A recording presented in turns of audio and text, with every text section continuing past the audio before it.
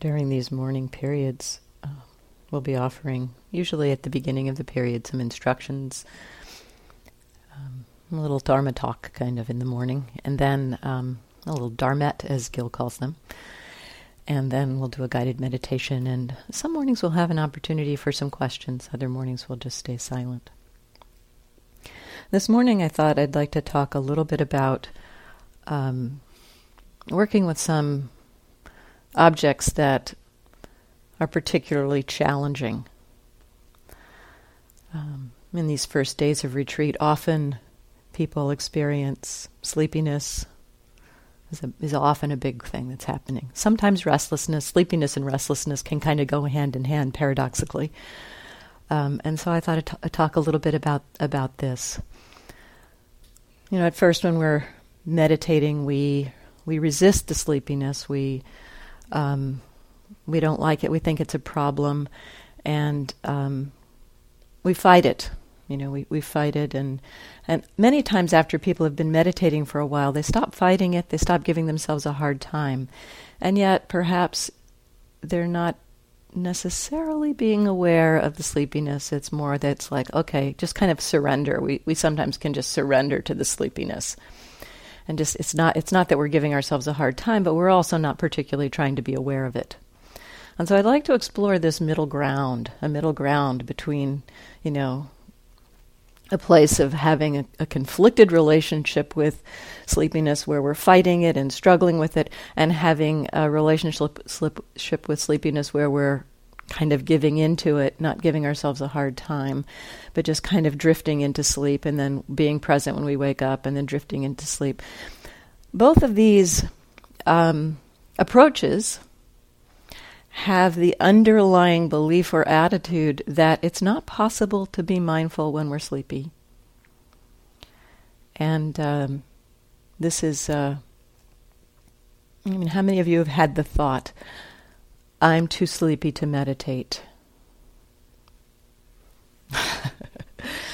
So what I'd like to propose is, if you can have that thought, if you can have that thought and know that you're having that thought, you have enough mindfulness to be aware of sleepiness. So let that thought be a signal to you. You know, it's not that you have to say, you know, I need to fight this sleepiness and try to stop this sleepiness. But it also doesn't have to be this giving in to the sleepiness either. So this middle ground, this middle way of exploring sleepiness itself. Just a couple bits about this, a couple key bits. One is that often when we're sleepy, if we're trying to be mindful, we do resist the sleepiness because we have this underlying idea that we can't be mindful when we're sleepy. So that belief is operating. It's actually delusion. You know, that belief is operating that we can't be mindful while we're sleepy. And that gives us either this sense of resistance or this sense of giving in. So when we're resisting sleepiness, one piece to just know is that when we're resisting sleepiness, the experience of sleepiness tends to be really unpleasant. Tends to not feel good. You know, we're fighting it, and it doesn't feel good. You know, it's like you just want to let go and give into that sleepiness, and we're fighting it, and we're not supposed to be sleepy. And there's an unpleasant quality when we're resisting the sleepiness. If we stop resisting the sleepiness, the experience of sleepiness actually feels really good. And often that's where we get pulled into it. You know, it feels good. We kind of sink into the sleepiness. And so the middle ground of being aware kind of allows us to open up to the experience, the sensations, the pleasantness of sleepiness, and be aware of it at the same time. So often what we're doing when we're sleepy, when we're trying to be mindful when we're sleepy, is we have an agenda to pick an object to be aware of, an experience to be aware of. Like we're trying to see our experience through the sleepiness. That's kind of like it's like a mirror in the bathroom. Mirror is a great analogy for mindfulness, actually. The mirror will reflect anything. And it doesn't care what it reflects. It reflects beautiful things, it reflects ugly things. So it just reflects. It does its job. And the mirror itself, the reflecting power of the mirror, is not changed, not impacted by what it reflects. Very similar with mindfulness. Mindfulness, this non-reactive mindfulness, can be very simple and just reflect experience and not be impacted. That non-reactive mindfulness is not necessarily impacted by what it knows. It just knows. It knows pleasant things, it knows unpleasant things. Now, when that mirror is coated with steam, we may be standing in front of that mirror and think, this mirror is not doing its job. It's not reflecting what's in the room. And yet we know, just knowing how mirrors work, the mirror is actually doing its job perfectly. It's reflecting every drop of water on that mirror. It's just not doing the job we want it to do. And very similarly, when the mind is sleepy and we're attempting to be mindful, usually we have some agenda of what we want to be mindful of. We want to pay attention to some body sensation, or notice the breath, or notice the sound. So we're subtly trying to pick some object to be aware of, when what the mind is actually very naturally doing is simply knowing sleepiness. So there's that possibility of being aware of what the experience of sleepiness is. Sometimes the awareness of that is just enough to keep you awake enough to be present for the experience, to be present for this experience of sleepiness. I remember on one retreat, I was very sleepy, and I was just allowing and watching the sleepiness, and I felt it descend in waves. There was like a wave through the body of the body getting really relaxed. And then there was a wave through the mind, of the mind kind of going into this very pleasant state. You know the state, right before you fall asleep. A really pleasant experience. Very present for all of that. And then at some point, I would fall, I would drop. And then that would wake me up, and I would just allow the process to happen all over again. At some point, watching that over and over again in a sitting, the mind got very familiar with that moment just before falling asleep. And the mind could tell that it was about ready to fall asleep. It got so familiar with that state of mind that it knew right before it was going to fall asleep. And in that moment, instead of letting myself fall asleep, I could just straighten my spine a little bit. That brought enough energy to not fall asleep. And then I just let it happen all over again. It was like the best, most fun meditation. It felt so good. It was fun to watch. It was really interesting to explore. And so just give you this encouragement. It's possible. It's possible to be mindful of sleepiness. Now, if you find yourself more like this, like for minutes at a time, then it's probably a good idea to stand up, open your eyes, do something to bring some energy to the system. But you don't have to fight the sleepiness. With restlessness, the energy in the body can be really jarring, almost like jumping beans in the body, or the mind kind of spinning. There's mental restlessness and physical restlessness, both. And just as a brief exploration of this, sometimes we either again, it's kind of these two options. We think either it's like just let the body and mind kind of do its thing and just be miserable about it, or we try to like narrow in on what are we looking at.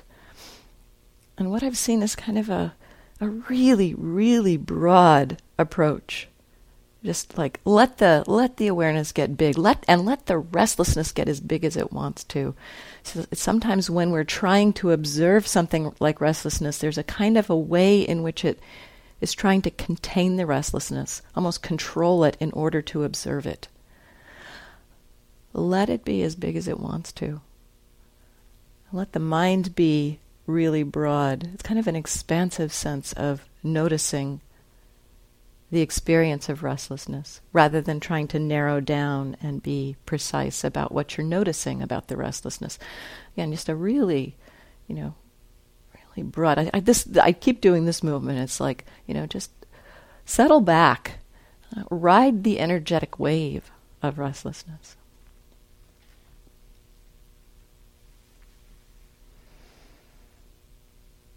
And notice the attitude. Notice if there's always with sleepiness, with restlessness, check the attitude. Is there an idea? This is not possible. This is not what's supposed to be happening. I can't be mindful of this. Check the attitude. A liking, a not liking, often with restlessness it's a not liking. Notice the attitude. Allow yourself to recognize that as part of the experience. Sometimes it's just simply recognizing the attitude. And this is an important part of checking the attitude. How when we can see the attitude that's driving our experience, or if like there's this restlessness and we don't like it, or there's this restlessness and there's a subtle trying to control it through observing it. It's like, oh, there's restlessness and there's wanting to control it. And almost as soon as that's seen, there sometimes is a shift of our relationship to the experience. There's a shift of the experience of restlessness no longer being quite so much of a struggle, because the attitude is now seen. Rather than trying to control the restlessness in that subtle way, it's like, oh, there's restlessness, and wow, this is what it feels like to feel like out of control. Whew. So check the attitude.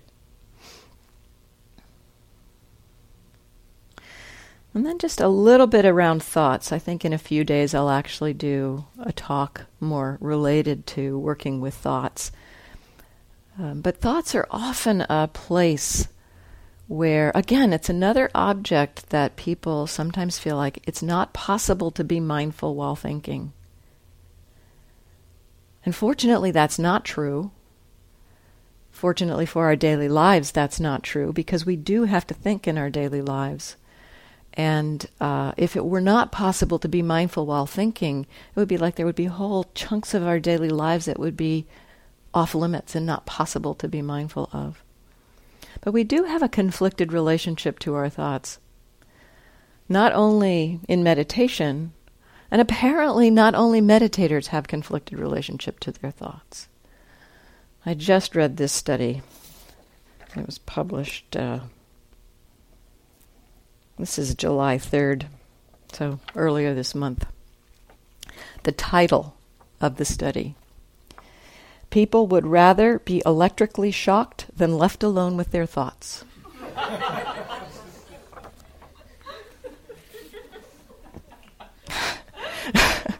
Do you relate? Here's the study. Student volunteers and community members were asked to take part in thinking periods. Individuals were placed in sparsely furnished rooms and asked to put away their belongings, such as cell phones and pens. They were then given one of two suggestions. Either think about whatever you want, or pick something like going out to eat or playing a sport, and they planned how to think during that period. 6 to 15 minutes of thinking in this study. Afterwards, they were asked to rate their experience, and the vast majority of people did not like the experience. Many people gave high ratings to boredom in this period. And overall, the subjects said they enjoyed activities like reading and listening to music about twice as much as thinking. This makes sense, okay? Then, next piece of the study.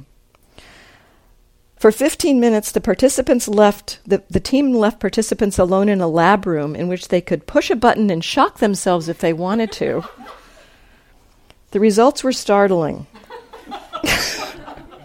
Even though all participants had previously stated they would pay money to avoid being shocked with electricity, 67% of the men, this is interesting, 67% of the men and 25% of the women chose to inflict it on themselves rather than just sit there quietly and think.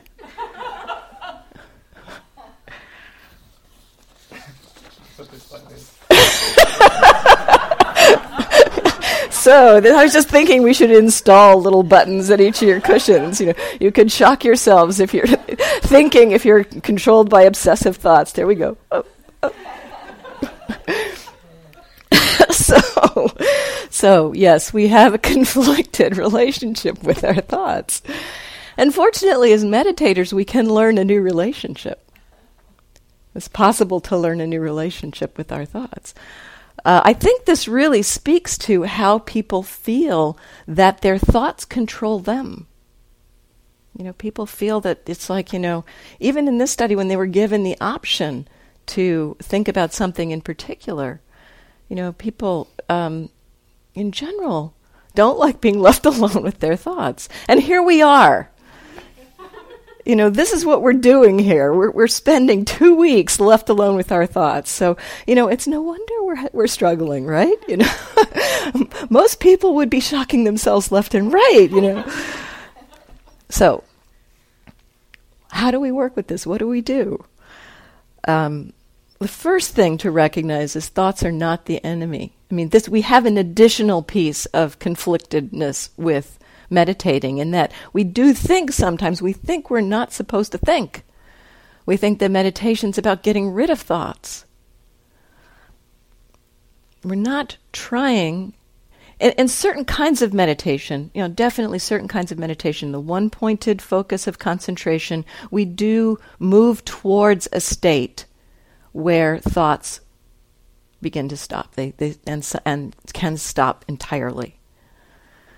And so, having that as a kind of an idea in our minds just coming into the practice of meditation, we think that's where we're headed. We're supposed to, in meditation, move to a space where we think, stop thinking. And again, if that were the agenda, and the purpose of meditation, we wouldn't really be able to carry it into much of our daily lives. And so here on this retreat, we explicitly work with thoughts in a way to encourage awareness of thoughts. So we're not trying to stop thinking. We are trying to become aware of thinking. Thoughts are natural. The mind produces thoughts. The eye sees objects, the ear hears sounds, the mind thinks thoughts, the mind experiences thoughts, the mind produces thoughts and experiences thoughts. The mind produces mind states and experiences mind states. And so one of the first things to recognize when there is a thought that arises is just simply knowing this is a thought. Just the simple awareness. Remind yourself this is just a thought. And just is a helpful word to stick in there. Because thoughts have a very delusive power to them. They fool us into believing their reality. They fool us into believing. It's stunning. It is just stunning how thoughts can construct a reality in our minds, and then we believe that reality.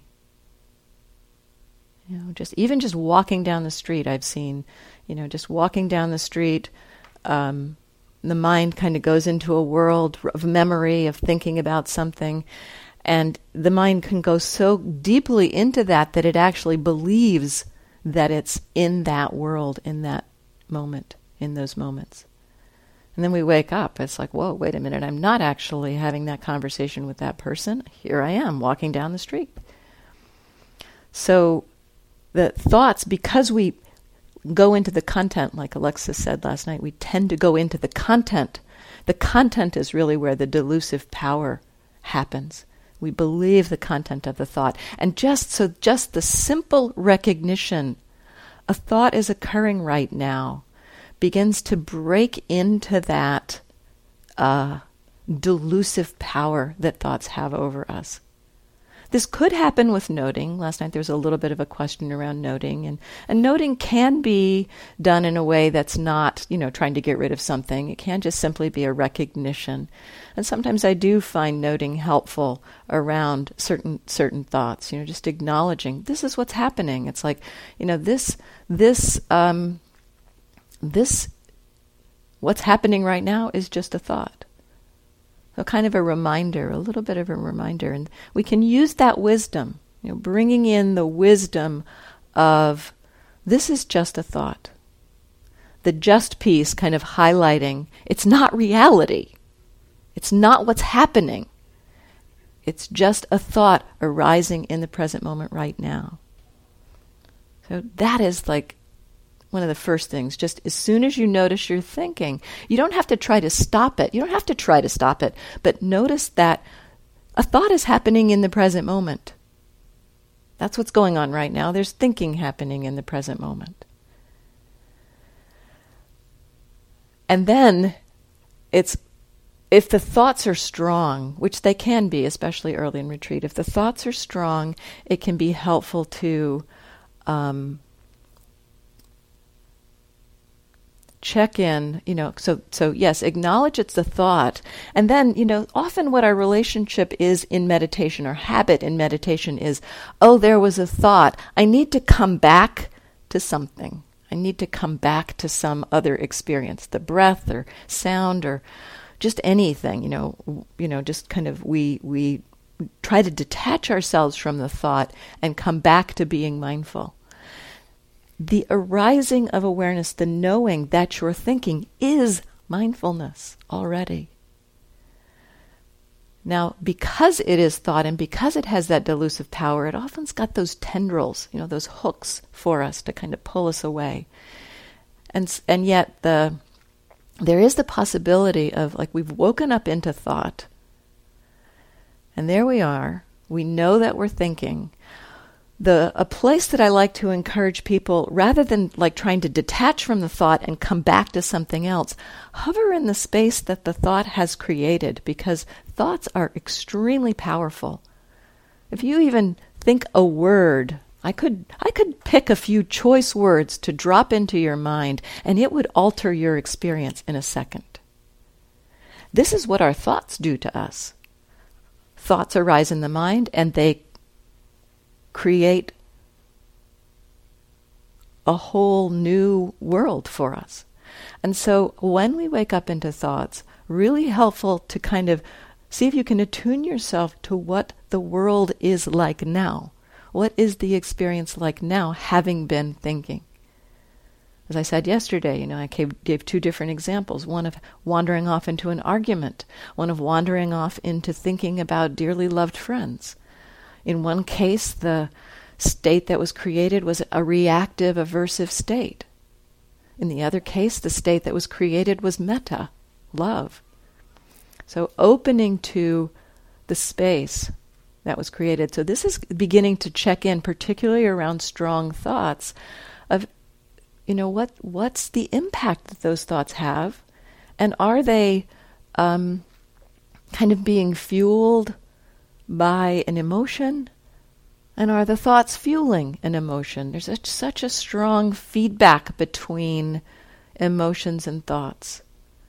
And so this is part of noticing the process of thought. We see this interplay between thoughts and emotions. When we can kind of ground ourselves and be aware of the emotions that are related to thoughts, often the thoughts release a little bit, because sometimes emotions, if they're not acknowledged, if emotions are happening and they're not acknowledged, they're kind of like thoughts can sometimes be the flares that emotions send up to say, pay attention to me. And when we actually recognize, what's actually going on here is that frustration is happening. Oh, frustration is happening, and all of these thoughts are about trying to control the frustration. So thoughts can both be created by emotion, and thoughts can create emotion. So noticing that cause and effect relationship between emotions and thoughts is a really important part of looking at the process of thinking. So that's all I'll say about thoughts right now. There's a lot to say about thoughts, about working with thoughts. So the key piece, notice it's just a thought. And as you see that, how does it impact your experience to know that it's just a thought? How does that impact your experience? And check your relationship to your thoughts. A really important piece. So let's do a meditation.